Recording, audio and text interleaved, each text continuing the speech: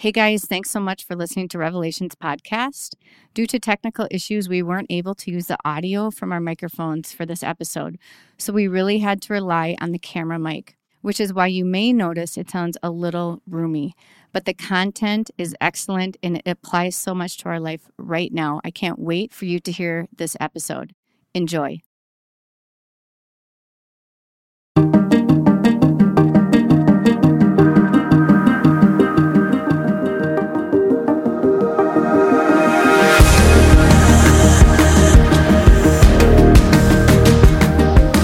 James 2:12 through 13. So speak and so act as those who are to be judged under the law of liberty. For judgment is without mercy to one who has shown no mercy. Mercy triumphs over judgment. Welcome to the Revelations Podcast. I'm Reagan Kramer. I'm super pumped about our fiery and wise guest today, Melissa Coleman. We're going to be talking about mercy and how we can extend mercies to others to have true freedom in Jesus Christ. Please check us out on Instagram at therevelations.podcast and subscribe to all your podcast platforms. Enjoy the show. So, hi, Melissa. I'm so glad you're here. How are you doing? I'm well, Reagan. Nice to be here. Thanks for having me. Yeah, the incredible Melissa Coleman is here with us today. And I met you, maybe a year ago, a little bit more than a year. And you have just been an incredible light in my life. That I originally heard about you from a friend of mine who was struggling with something. And she had a conversation with you and just really got free from some things. And then ended up being in a board meeting with you where you were able to give us this teaching and really made an impact on my life. And I was able to forgive and bring some people in my life that I was struggling with to the mercy seat, and just forgive them for what they've done for me, and felt that it was kind of a fresh start in some relationships. And there was definitely redemption and restoration through that. Amen. So it's super important. And I really felt that it was really important that more people hear it. So thanks for being here. Yeah, that's what Jesus wants for all of us, Reagan. Amen. Amen. Yep. Well, we don't know what we don't know, right? That's right. So let's learn it. Yes. So tell us just a little bit about yourself, your family, and what you're doing now. Yeah, sure. So I'm a lawyer. I've been practicing here in the Twin Cities for 24 years. I am married to a wonderful man named Austin, and we have 5 kids. And 3 are adults and 2 are teens, and they're just a lot of fun. It's like really cool parenting them. So yeah, that's kind of my story. Wow. And you've been a lawyer for how many years? About 24. Wow. Yeah. Okay. Yeah. And that's taught you a ton. Yeah, but as much as it's taught me in my tenure as a lawyer, it really wasn't until God started revealing some of these principles about the heavenly courts and the heavenly legal system. That's when I really started, wow, this is cool. And that's really only been a couple of years. And that's what I love, because you're a really strong, wise Christian woman, yet you have that background of, being a lawyer in America. So you understand all of that. And then God's brought it all together. Yeah. It's just really neat. So on every show, we ask our guests what has impacted you, or what did impact you as a child or a young person that God is using in your life now. Okay. I would say, if I'm going back to when I was a little girl, I remember my mother, she would ride. I was the youngest of 7 kids. I am the youngest of 7 kids. Wow. And my mom would get up before anybody and go have her quiet time. She would read her Bible. She would pray. And I always thought to myself, why does she do that? She's got to be so tired. And she was just found so much life in that. And then I also remember she encouraged me when I was a little girl to start memorizing scripture. And so she gave me a little book, and she brought me to the fabric store, and we bought some fabric that had little strawberries on it. And I glued it on the outside of my little book, and I wrote some scriptures in there. And I would bring it on the bus to school, and I would memorize my little scriptures on the bus to and from school. And I had no idea how much that would impact me as an adult because I certainly didn't fell away for many, many years. And when God brought me back home, it was like all those scriptures came back to me. Mm-hmm. So that was huge for me. Because it was written on her heart. Yeah, That's so beautiful. exactly. And I do know a little bit about your testimony, but when did you come back to him? How did that work? Oh, well, that actually brings us to one of the parts of my story, which is, and this teaching is that because God whispered to me years ago that the person who offends me the most or worse is usually very often the one that I'm supposed to minister to. And I'm like, God, that jerk does not deserve ministry. And God was like, that's true. He doesn't. But neither did you. Exactly. And he reminded me of when I was a teenager. And I was very rough and tough and hard. So I thought I was really more numb, I think. But I was surprised that one day something happened in school that really actually hurt my feelings. And this was usually nothing got to me, but this one got to me. And I decided I was going to skip all my classes that day. And I found a little dark spot behind a beam in the bleachers of my school. And I went and I just sat there and said, God, I don't even think you exist. Because if you exist, then you're not doing anything here anyway. And so I just, I don't think that you exist. And then something rose up inside of me and said, in fact, you know what? I'm going to give you 10 days. 10 days is what you've got. If you're real, you give me 10, you show up in 10 days and then I'll believe you. So, 10 days goes by. I am in California at this time, down on a beach in San Diego called Mission Bay Beach. And I go out to the beach, and there's this young man who was inviting some other guys on the beach to a Bible study that night. And me being who I was, I told him exactly what I thought about him, which was not very nice.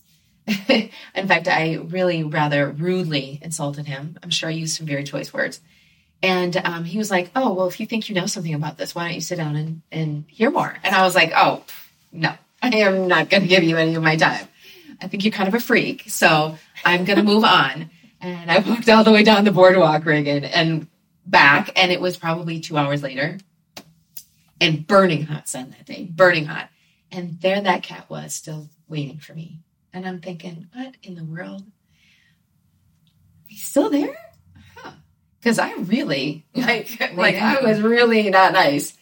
And I thought, well, okay.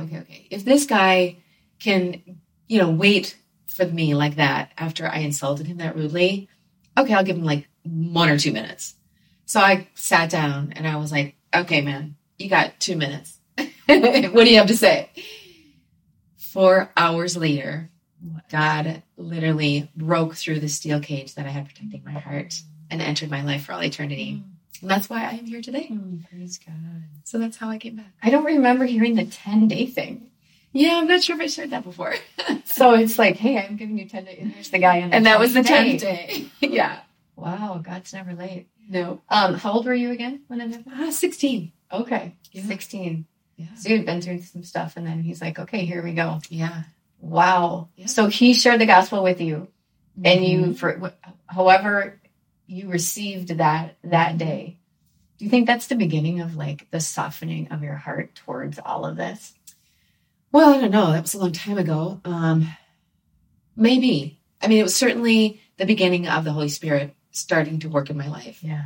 And then, being in the law profession is interesting because the whole profession is kind of built on accusation, Yeah. And so I was always wondering, like, why do I feel so accused all the time? Like, why do I feel like if I trip up, if I make a mistake, somebody's going to just hit me over the head with a baseball bat, and God was like, well, he brought me actually to Revelation. I think it's 12:10 that says that, the accuser is accusing us before God day and night. I'm like, oh, no wonder I feel accused all the time. And I started talking to people, and other people are like, yeah, I experienced that too.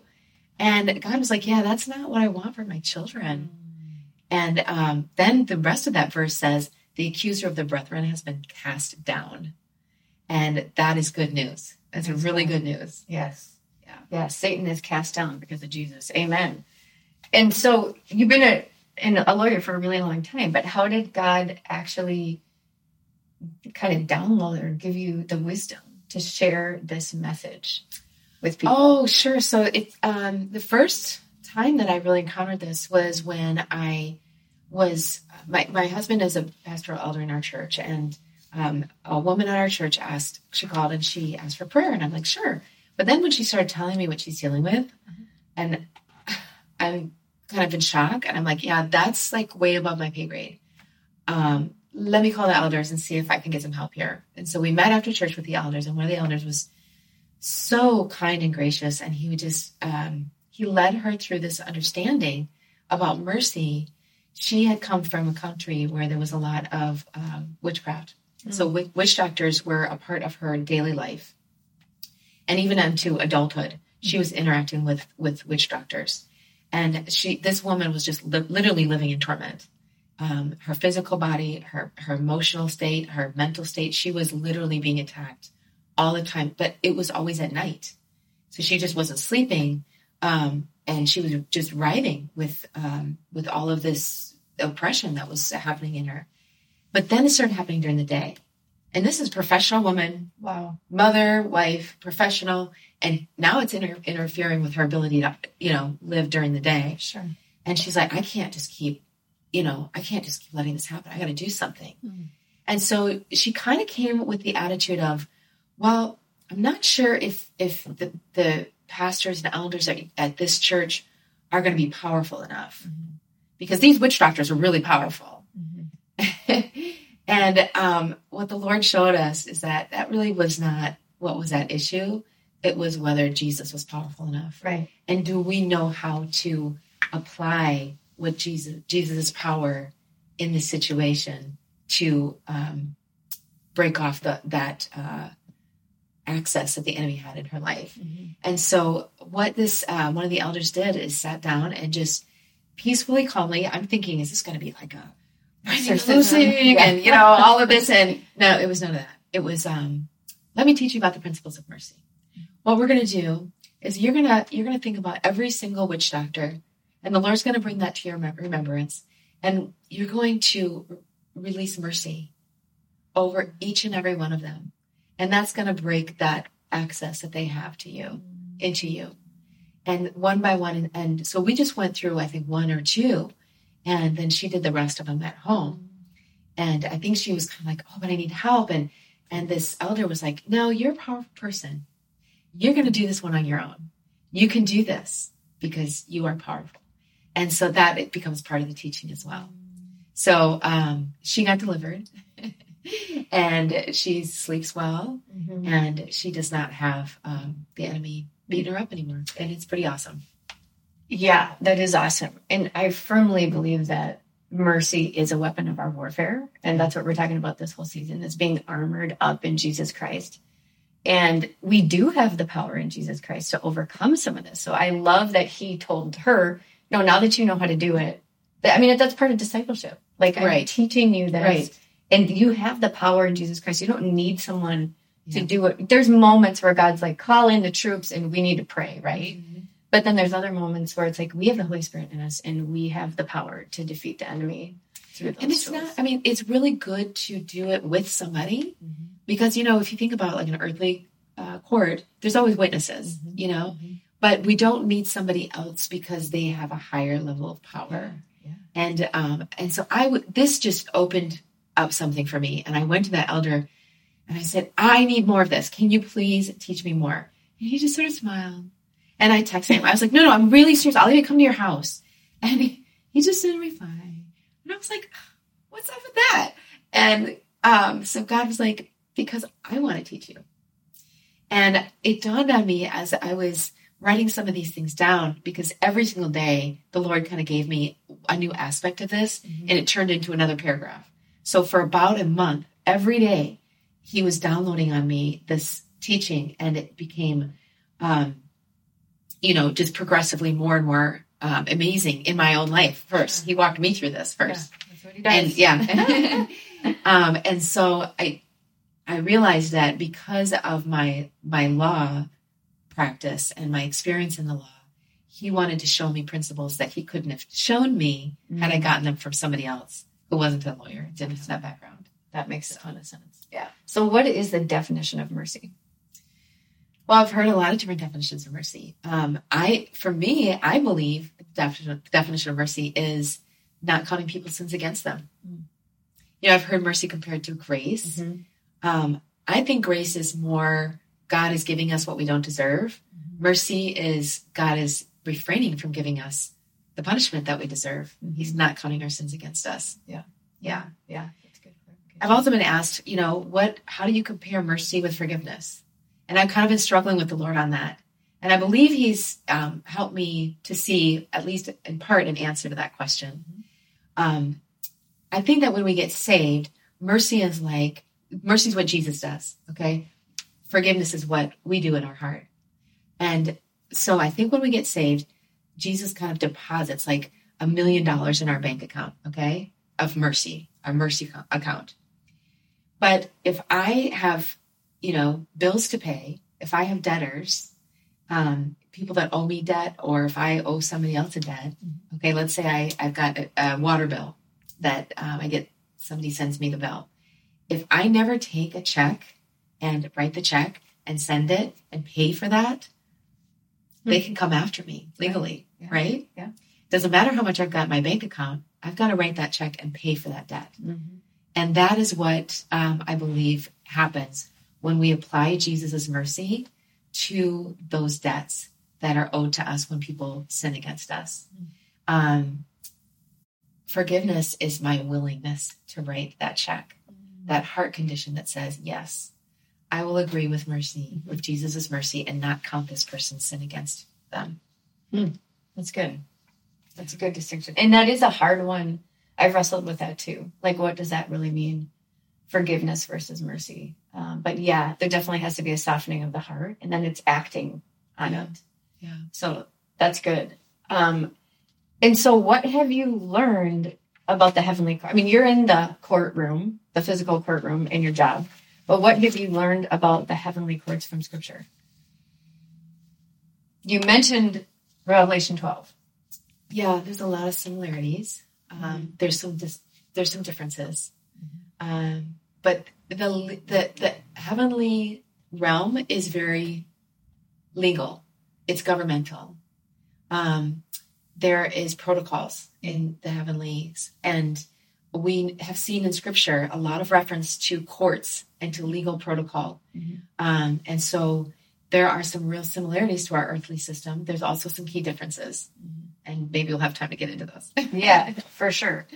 I've had people say to me, when I was a new believer, and I just didn't feel free from some things, and I had some prayer warrior women say to me, well, Satan's a legalist, so you got to do this. And, and it's like, I was always like, what are you talking about? But then I started to learn, like, he will take any opening or any loophole in any contract, right? And try to get in there and continue to condemn. And so when I heard this message for the first time, I was like, wow, it's kind of bringing like so many things I've heard in my life together in a practical way. So I really, really appreciate it in the work that you've done. So the beginning of the passage that I read, the beginning of that passage in James says that we are to love our neighbors as ourselves. Or in Luke 6, it also says, do to others as we would have done to us. And I have heard you say, Melissa, that this is a standard on how we should treat people and then how we ourselves should be treated. Can you explain that to us? Yeah, I mean, it's not my standard. It's Jesus' standard. He's the one that said it. And so when he says something, we got to believe it. Yeah. But I wrestled with him on this because I was like, the reality is, I think that we are not accustomed to being treated according to the standard. We don't typically treat others, strangers, or even sometimes people that are close to us, how we ourselves would want to be treated. And so it's kind of like, it's part of our culture that we treat people below that standard. But also I think we often feel unworthy to be treated according to that standard. Every time somebody commits an offense against us, it kind of diminishes us and our self-worth and our self-esteem. And so I think there's this tendency to not feel worthy to demand to be treated according to this standard. Mm-hmm. But our God-given human dignity demands it. Mm-hmm. That's what Jesus said. Mm-hmm. So that's what we got to go with. Yeah, that's awesome. That's such a great reminder too, because anyway, that's a whole nother podcast. Okay. So let's use as an example. I mean, maybe if you want to, we can go into this later too, but can I just give you a real life example of like what could be going on with a person and kind of walk us through this? So keep it real. So let's do it. Okay. I won't be too real because people are going to be like, I'll make up this story. So let's say that a friend of mine heard that I was gossiping about her and came to me really upset. And again, I'm making this up, but I'm sure it's happened. Okay. I found out who falsely accused me of gossiping, and I was angry and resentful. Okay. So that's just like a normal human feeling.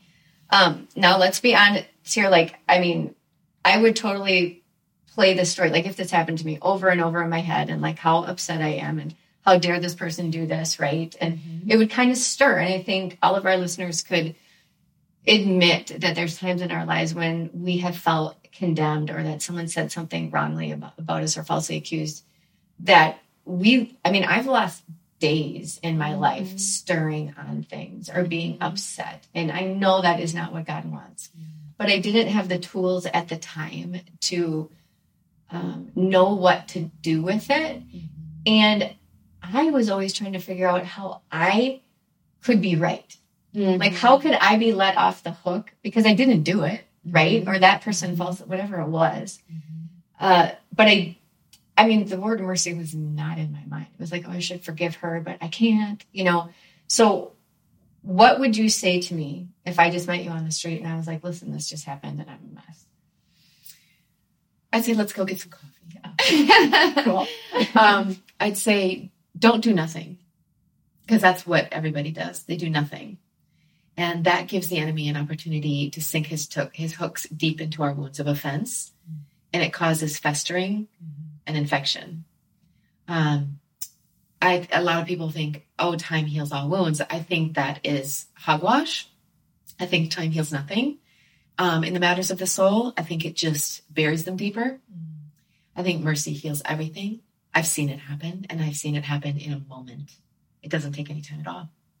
So what I would encourage you to do is sue her.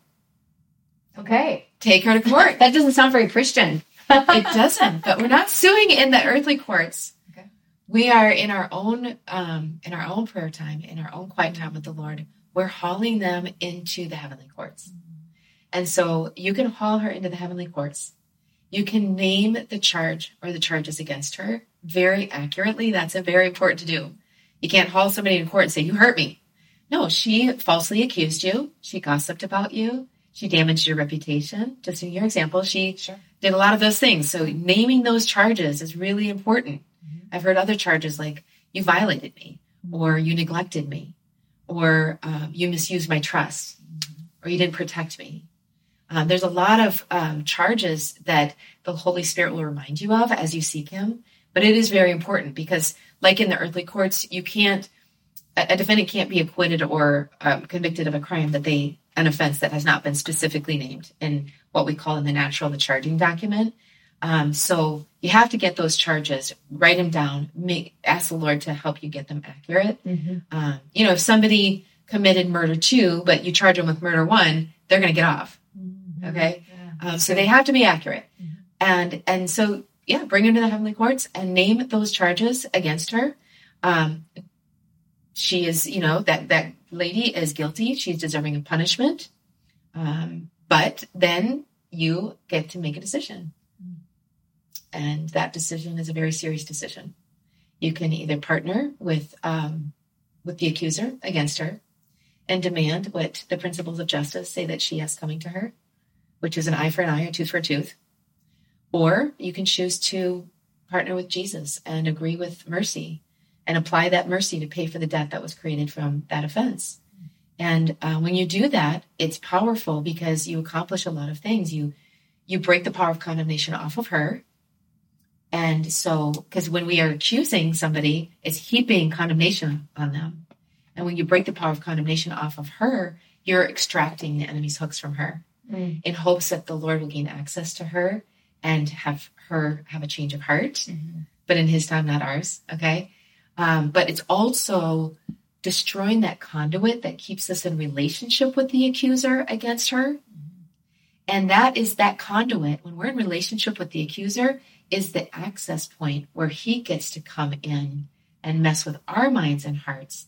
You said we can spend days stewing, hurt, pain. And even if we can get over it for a little while, all the enemy has to do later on in your life is remind you of that or cause a similar situation to arise. And sure enough, the enemy goes back and gets that old one because it's still out there. It's a trigger. Not having been paid for.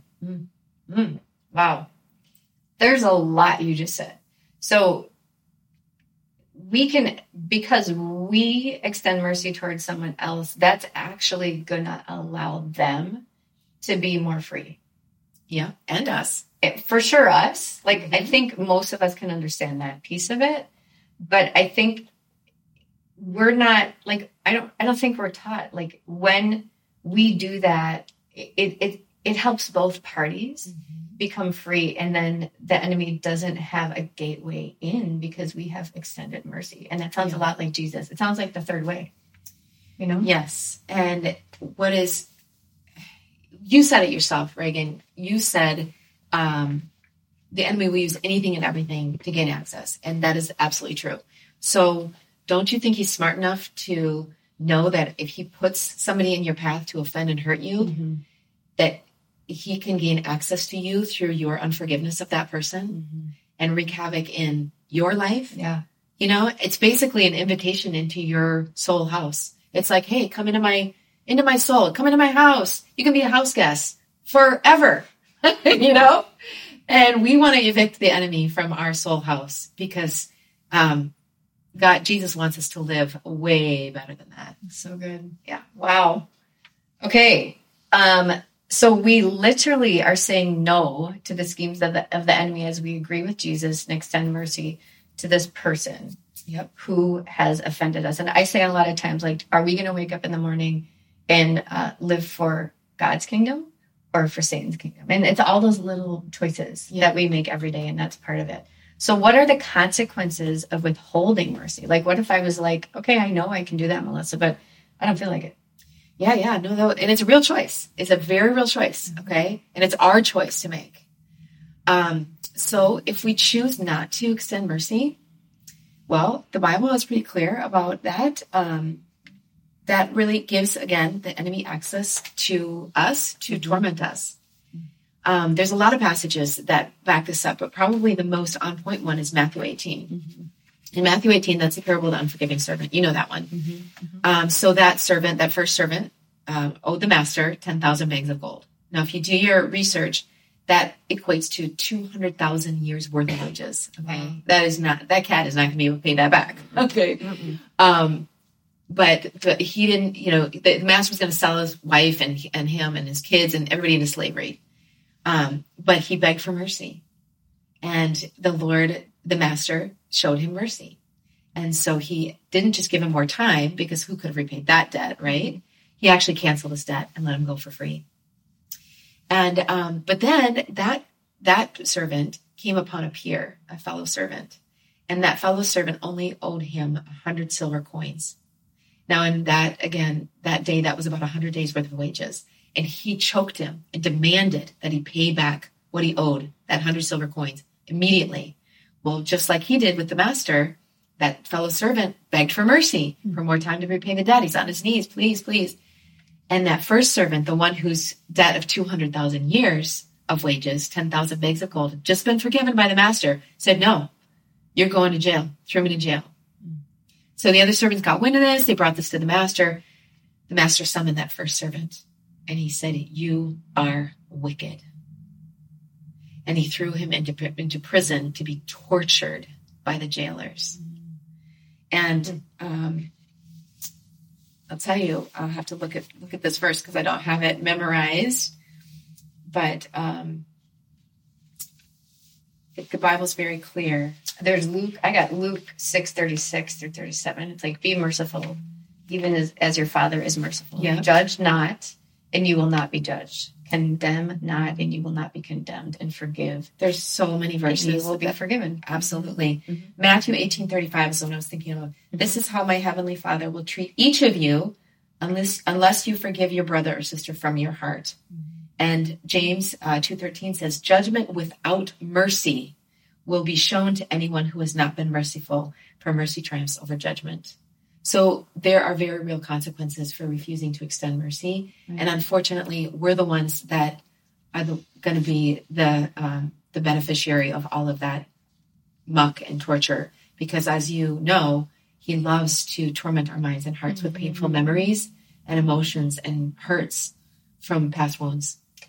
Yeah, and we might not be thrown into prison, but we will be living in our own prison. Yep, if we don't do that. And I know you've talked to so many people about this, and I think it's fascinating how we don't know what we're holding in until we actually take an act of obedience and start to bring people to the heavenly courts that have offended us or we feel offended by. And when you say, and I just want to clarify something, when you say take to the heavenly courts, you just mean through prayer. You just mean through, being with Jesus and like, hey, I want to be free from this. And then accusing them and extending that mercy over them like Jesus did for us. I mean, it's pretty simple.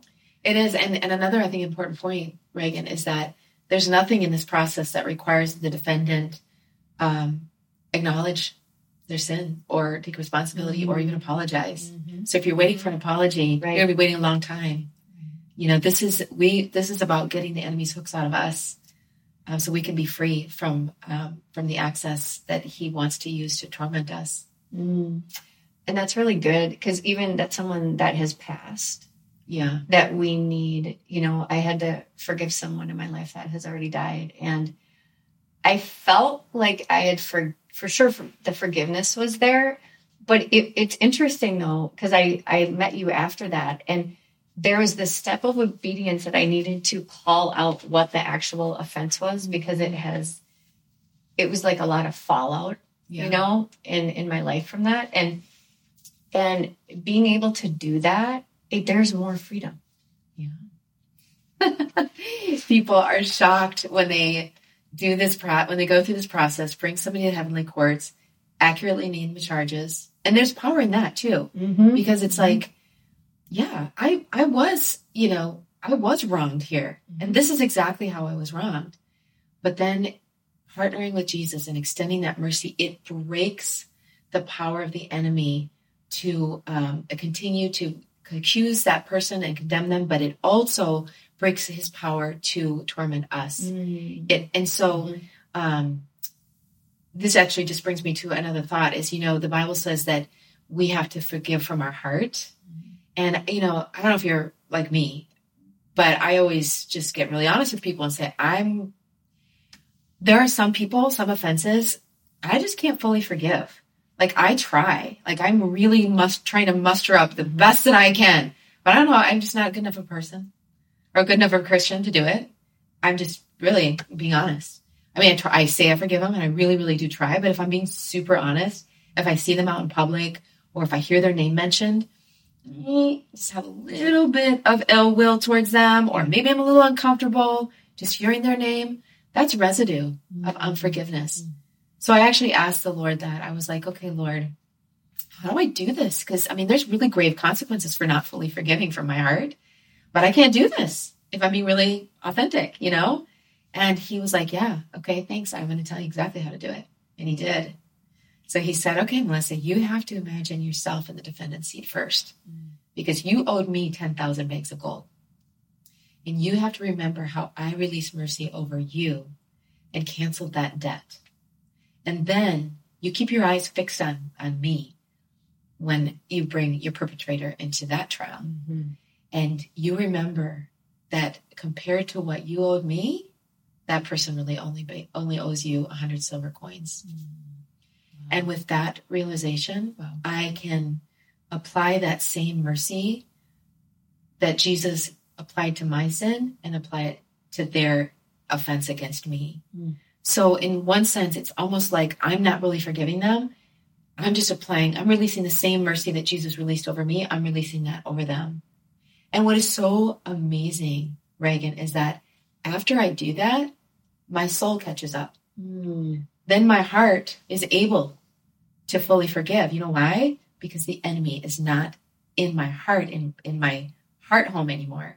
He's not reminding me of all those painful memories and thoughts and emotions. Right. So now my soul can catch up and I can fully forgive from my heart. But it's only after I've done this kind of spiritual transaction where I've applied that mercy to their sin. I mean, this could have a huge eternal impact on generations of people that do this kind of work. Because, I mean, we've all had, whether you know it or not, there's probably been curses down your family line. There's probably been abuse. There's addiction all over the place. And when we are able to apply that mercy, we can actually break generational curses and sins that there's been a stronghold over our families for a long time, whether we know it or not. And people are in so much pain. My son told me the other day this statistic that just, wow, it was shocking. He said that the number 2 cause of death of people between 19 to 24 years of age is suicide. The number 1 cause is fentanyl overdose. Wow. Both of those things are any natural human response to pain. You either numb pain with alcohol and drugs, or you off yourself and stop it and end it for good by killing yourself. People are in a lot of pain because the enemy has been given a lot of access to people's lives and their hearts.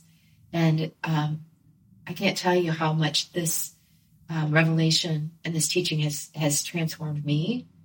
I didn't know that I was holding on to things. I didn't realize how heavy and condemned and conflicted I had become. But when I started going through this process, the Lord kept showing me more and more people that I needed to haul into court, even my own husband sometimes, and release mercy over them. And it just broke it off. And getting the enemy's hooks out of you is so liberating. I just had a gal over the other night who took an ex-husband who had beat her so badly, even knocking her unconscious, and so many broken things and so much blood and so much bruising. And just a young woman, she brought him to trial in the heavenly courts, named those charges, and released mercy over every single one of them. She declared him forgiven, acquitted, and free, even though he was guilty and deserving of punishment. She said, because Jesus released mercy over me for a debt that I could never repay, I'm going to choose to release mercy over him for this debt against me, for this injustice, these injustices that he's committed against me, because it creates a debt. And man, it was almost like the gavel came down. She said, I declare you forgiven, acquitted, and free. And it was like the gavel came down, and there was just like this explosion of joy. And she just was like, I feel so different. And we're like, wow, how do you feel so different? She's like, I just feel really light. And I was like, yeah, that's that freedom that Jesus wants for all of us. And so the more I got into doing this, I was conducting trials all the time. And I hear that from people. The first, several days and weeks of having this message and having this tool of this process, they just conduct trials all the time. But they get lighter and freer. And for me, I can say that I've gotten to the point where I'm so loving my freedom. I can feel when the enemy's trying to get his hooks in me on something. And I'm like, no, devil, I choose mercy. I'm partnering with mercy. And I got more serious and committed to protecting my freedom than protecting my pride. That's good. Because it really is pride that keeps us from doing it to begin with. Wow. So say that one more time. I got more diligent and fierce about protecting my freedom than about protecting my pride. Yeah, that's a word. Yeah. It's a word we all need, friends. So what if there's someone out there listening and they're in an abusive situation and they're just like like you said, sometimes you don't feel like doing this, but how do we do this? Keep healthy boundaries, right? Like we're actually living in this situation. Yeah. Okay. Yep. But needing to extend mercy because we feel so oppressed. How does that work? I've had a lot of people say, so does this just mean you keep giving people more chances? And I'm like, no, quite the opposite. This process of releasing Jesus' mercy and forgiving somebody fully from your heart, getting the enemy's hooks completely out of you and out of them, it actually allows us to take our sovereignty back.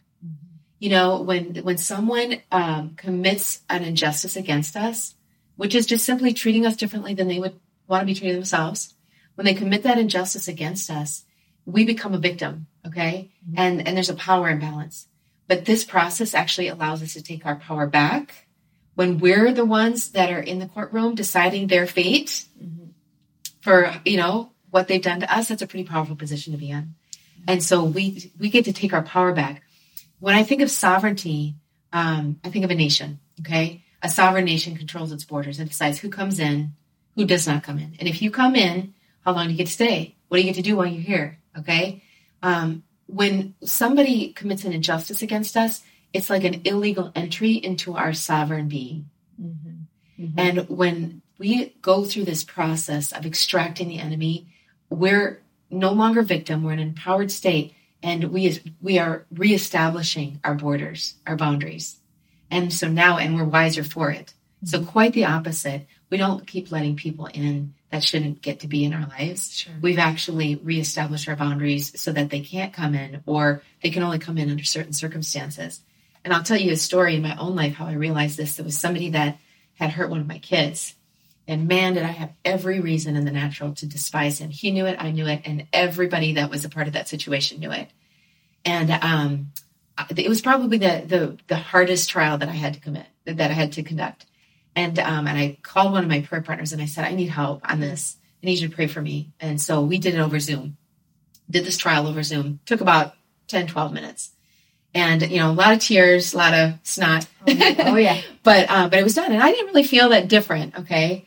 But the next day, I knew I had to see this person, okay? And I walked into this room and the atmosphere was different. And there was a lady sitting not too far from me, and she turned around to me and she wanted to start telling me about all the horrible things that the same person had done to one of her kids, because she knew what he had done to my kid. And I felt the enemy trying to bait me back in.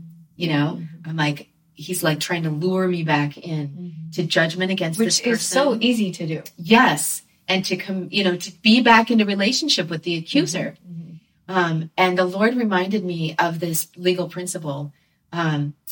Once a defendant is acquitted of a crime, they cannot be retried again for that same crime.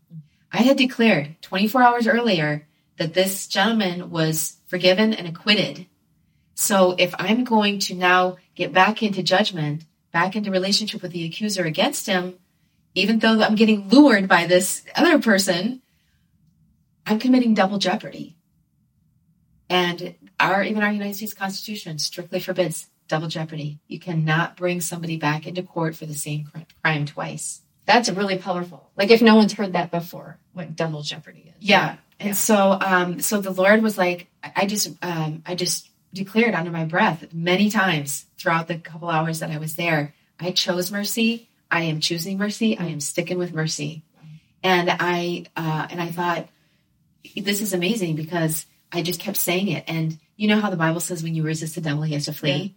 Yeah. At one point, it was just broke. It was just done. And I was like, thank you. I almost took the bait. Like my flesh wanted to take the bait, and I didn't. But this was what was so amazing about that. About 2 months later, I saw that person in public. And I walked by him, and I just was like, hey, Jeff, how you doing?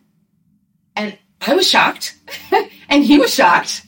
And the Lord showed me I hadn't thought about him for 2 months straight. Now, I had been up sleepless nights for months, just tormented with the anger and the rage I had towards this person.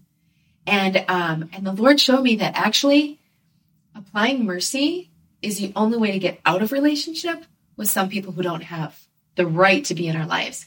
This person was not somebody that deserved to be in my life. I didn't want him in my life, and he didn't deserve to be there. But he had so much of my heart and mind space. Sure.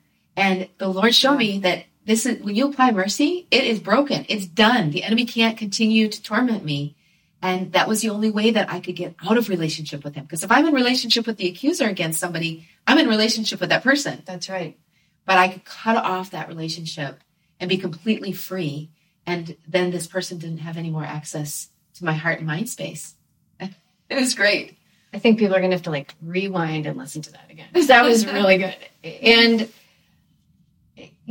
I just want to clarify and remind our listeners, this is not dependent on how the other person reacts. Right. This is because he could have been he could have went off on you. We don't know. Yeah. And you said the atmosphere was different. And I wish sometimes in the spiritual realm I could see that, because it's was just your atmosphere different, or did this affect him to the point that we will never understand? It actually does affect the other person. I didn't realize it until I started seeing it. Okay. Mm-hmm. So, I could tell so many stories. I'm thinking of one where a young wife and mother, she released mercy over her husband who had violated their marriage bed. Mm-hmm. Okay. Committed adultery. Mm-hmm. And she did this trial, and she thought she'd forgiven him, mm-hmm. but she was always setting traps for him and accusing him, always wanting to know, where are you? When are you coming home? Who have you been with? Let me see your phone. And he really was, he was repentant, and he wasn't doing that anymore, but it was so hard for her to be free from it. Okay. Sure. But she released mercy over him, conducted this trial, declared him acquitted, broke off that power, of condemnation off of him. And that's key. And, broke that conduit that was keeping her in relationship with the accuser against him. Mm. She left, she went home, and she opened the door, and her husband met her at the door and said, "Thank you for forgiving me." Wow. And they wept, and that was the start of a very different season in their relationship. I've seen people get free from the accuser against. I saw one lady get free from the accuser against her dad, who had molested her growing up, her biological dad. Mm. And for a long time, she kept him in bondage. Mm. And when she was able to fully forgive from her heart, it actually opened the door for a relationship with him. He was a different person, but with proper boundaries, of course. But who would have ever thought you would be able to be in a loving relationship with somebody that's violated you that badly? God does it. And that's where I was kind of going, because, we know, all of us know stories like that, Yeah. And can that really happen? And can relationships that were that broken be restored? And if we know the gospel, we would say yes, right? Yeah. Yes. He takes the dead things and he brings them to life. But how do you actually put that into practice? Exactly. Yeah. And so that's why I love this. And I know you've also seen physical healing in people's bodies, because I like to say that, and it's true, that we are spiritual beings in a physical body, and that everything is working together. And so if we're holding, shame, condemnation, guilt, unforgiveness, mercy from others, it stays in our cells, and we can become sick. We can physically, mentally, spiritually, emotionally. So what have you seen happen when people actually do this and in their body? Okay, I have to think about which story to tell. I know there's a lot. So one example would be good, because there was a woman who had a very traumatic childhood, very traumatic, and she was suffering from a lot of medical problems. Whether it was related or not, nobody knew, but she was really suffering.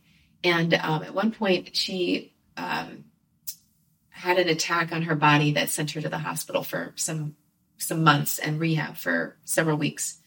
After that, I saw her shortly after. And when I saw her, she was just in so much pain, high levels of narcotics, and still so much physical pain, and weak, like, not even able to walk around or go to the bathroom without help, really, really weak. And I was just there bringing lunch to her after she'd gotten out of the hospital. But you know how the Lord does, all these like divine appointments. So I started sharing some of the principles of this teaching with her. And at one point she looked at me and she said, I need to talk to you. Can you send everybody else away? And now she had told me before, like months prior, she's like, I want to share my story with you. And I said, well, sure, let's do it. She's like, no, I can't. Because if I try to tell my story, I get re-traumatized and I become physically ill. And so I'm like, whoa, that's terrible. I don't know how to help you, if you can't talk about it. Sure. And so she says to me this day, she says, can you make everybody else go away? So I grab my credit card. I'm like, hey guys, go to the coffee shop, buy me. And so she sat there and she told me her whole story without any emotion, in the greatest of details. And I was like, wow, this is heavy stuff. This is really, really heavy stuff. I mean, it wasn't just one family member. It wasn't just two. It was a lot of them. Really hard things. And she sat in my, it was like she sat in my office. Like she was a client that came to my office and just without emotion, she just shared the facts. Whoa. And so, after all of this, I'm writing it down. I actually brought my legal pad that day, which, like, why would you bring a legal pad to bring somebody lunch? I brought my legal pad, grabbed a pen, and I'm writing out the charges. Because as she's telling the story, I'm creating the charging document, what each person, should be charged with. Mm-hmm. And so after that was done, I said, listen, let's go through one trial because, I don't have time. I'm really tired and you're really powerful. She's like, I don't think I can do this. I'm like, no, you are. You are powerful. And I'm going to show you how powerful you are. So there we are. And we are getting ready to conduct this trial. And we chose her dad because he had probably the least number of offenses. Okay. So I led her through this prayer and it sounded something like this. Loving Father and righteous Judge, I summons my dad to the heavenly courts.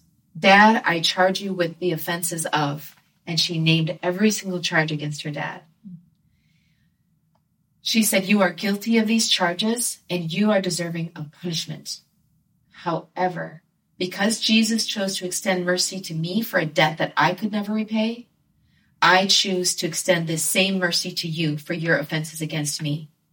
Jesus, I ask that you not count my dad's sins against him.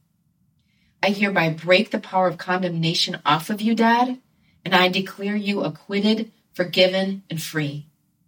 I also hereby break every tie I have had with the accuser against you, Dad. Enemy, you no longer have power over me and no legal right to torment me. I will not be lured back in by you or commit double jeopardy. I break off my relationship with you now against my dad for good.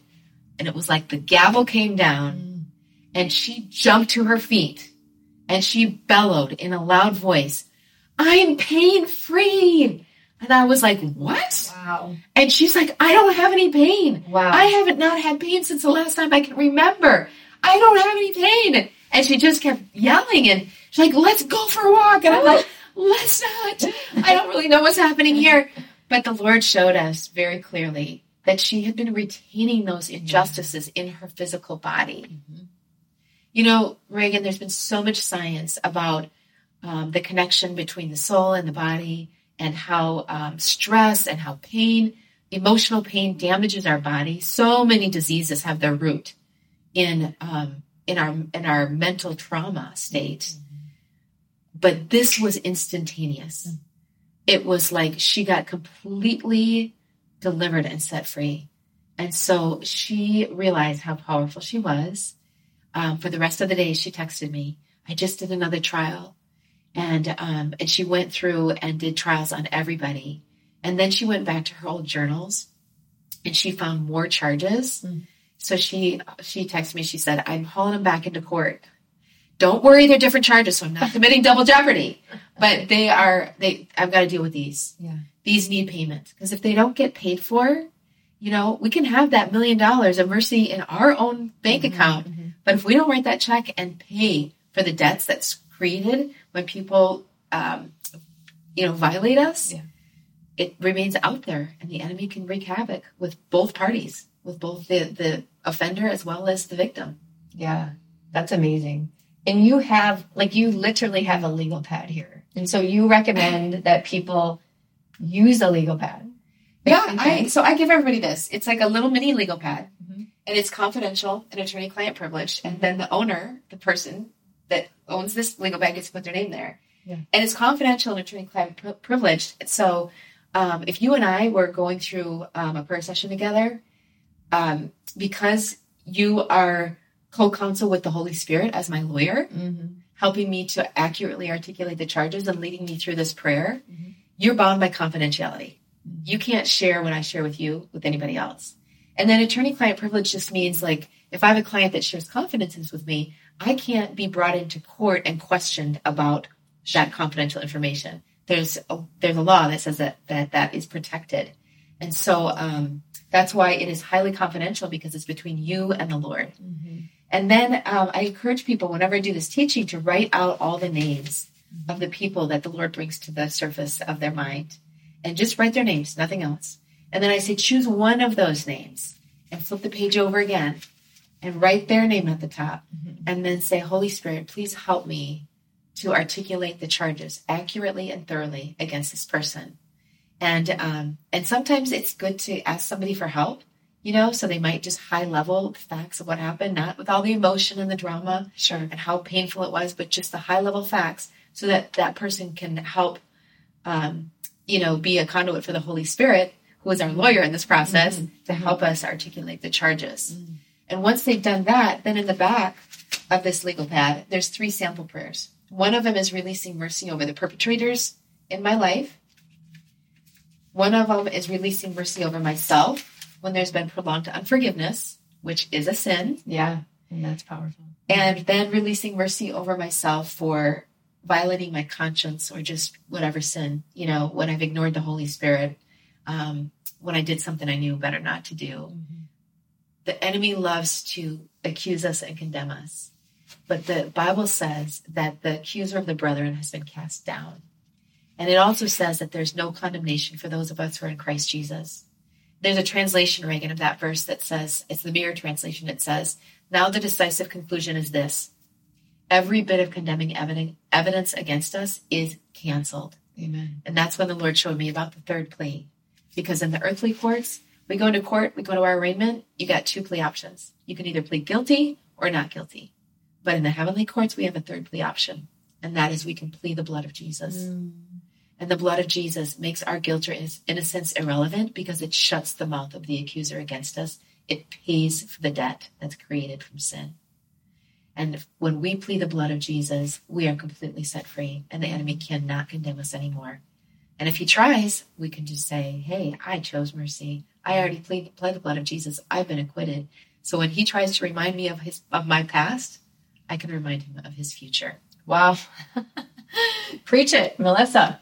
It's the truth. I love it. So you have the sample prayers, releasing mercy over the perpetrator in your life, over yourself, and then for prolonged unforgiveness, and then violating your conscience. So there's 3. Yes. And I mean, do you do this every week? Like, if something comes to you, are you just like, okay, let's go? I do it with other people a lot. But personally, all the time. It's a lifestyle. Okay. It is a lifestyle. So this is not one and done, friends. I mean, no double jeopardy, but like things will, it's like keep coming. Oh, they do all the time. In fact, it wasn't long ago that I was asked to lead this prayer meeting. And I went to go lead the prayer meeting, which was supposed to start at 8:15. I show up at 8:40 with 2 cups of Caribou coffee, one for me and one for my friend. And the ladies in this prayer meeting are like, we've been sitting here waiting for you. And you went to Caribou? And I was like, yeah, I went to Caribou. And they're like, well, you're supposed to be leading this meeting. I'm like, yeah, I know. And I was like, okay, you guys want to know why I'm late, don't you? And they're like, well, it's none of our business, but yeah, I mean, if you want to tell us, yeah, sure. And so I was like, okay. I was late because I decided to go to Caribou. And the reason why I decided to go to Caribou is because something happened last night in my home. And one of my kids did something that really hurt me. And it really was not how they would want to be treated themselves. And then the way that another family member reacted to it also hurt me. So I had a choice to make. I could either come here and be on time and be fake and, act like I have a clean heart and try to, lead this prayer meeting. Or I could go to Caribou and conduct 2 trials.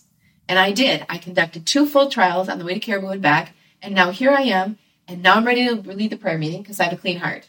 Wow. And they were like, okay, well, thanks you for going to Caribou. Well, yeah. And thank you for your transparency, because I actually had an experience like that yesterday. But it's real. Like, it is real. And you know when your heart is not pure. And you know when you need to get with the Lord. Yeah. And so it is a blessing that we can, and that you can explain that. And like, that's the most important thing, is me getting with the Lord, not that I show up looking like I'm okay. Yeah, because otherwise we're just the whitewashed tombs that Jesus condemned in the religious folks of his day. Yes. Pretty on the outside and brought death on the inside. That's a pretty bad place to be. And we see a lot of that in the church. A lot. And God is calling us to be authentic and transparent. I have a prayer partner that showed me, Jesus was naked on the cross for us. So we can be naked before him. No shame. Thank you. It's good. So, Melissa, do you have a way for people to get a hold of you? Or is there a way they can get these prayers? Yeah, absolutely. Because I can also put them on the show notes. Yeah. If you're open to that. Okay. Absolutely. Yeah. I can do that. Okay. And sometimes somebody will email me, and what I do in these prayers, I do give people my email. Okay. Because I say, I want testimonies. Sure. Testimonies empower other people. Yeah. If I just could sit here for an hour with you and share the list of testimonies, people would just get set free from that, because there is so much that people have gone through that is similar to what we've gone through. And so when we can testify and share our story, and if people will give me their permission never to use their name or any self-identifying facts, but just to share the story, the testimony, there's so much power in that. So I do invite people to email me for that. Do you want to give them your email? Yeah, sure. I can give my email. And then I'll also put it on the show notes too. But yeah. Just so my email is mcoleman, so MCOLEMAN, at Coleman Law, so COLEMAN, law, LAW, .US, short for UnitedStates.com. Great. So, yeah. The beautiful and fiery Melissa Coleman. Thank you for being here. Do you mind if we pray? I want to pray for you. And then if you want to pray for our listeners after that and close us up, that'd be great. Father God, wow, what a time we've had here. Lord, you are so good. And Lord, you never waste the suffering. Lord, you want full redemption, full freedom that you attained for us on the cross by the blood of the Lamb. So thank you for that powerful reminder today through Melissa. And so, Lord, I thank you for her. I ask that you would continue to open the doors for her to share this message in the places that you want her to share. Would you open hearts, the people that are needing mercy, Lord, people that are needing to extend mercy. Lord, the frail in spirit, would you bind up the brokenhearted? God, would you bring freedom where there needs to be freedom? And so through her in this ministry, Lord, would you strengthen her? Would you bless her family? Would you keep them strong and healthy in the Lord Jesus Christ? And Father, I pray in Jesus' name that no weapon formed against them may prosper, Lord, and that you would continue to lead and guide them going down the narrow road. And because of that, many people would be saved, redeemed, and free. Thank you, Father. We thank you, Lord, that you came to set the oppressed free and to break the prisoners out. It's just so amazing that you desire, Lord, that nobody's sins would be counted against them. If we truly lived by that principle of an eye for an eye and a tooth for a tooth, we have to admit all of us would be toothless and eyeless. And so, Lord, we're so thankful for your mercy that you purchased for us. It was it came at a great cost to you, Father, to let your son be tortured and murdered for us. And we don't want to leave any bit of it just stowed away in our bank accounts. We want to share it freely. To whom much is given, much is required, and freely you have received, freely you must give.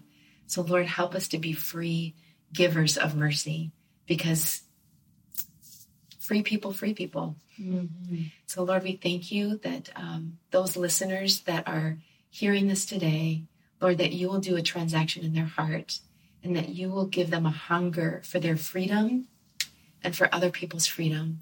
And that instead of fighting against the offenders in their life, Lord, that they'll start fighting for them, and that they can break off that conduit of relationship with the accuser and get out of torment and truly live free and unburdened and unfettered and full of joy, because that's a great way to live. And that's the way that, Jesus, you want all of your people to live.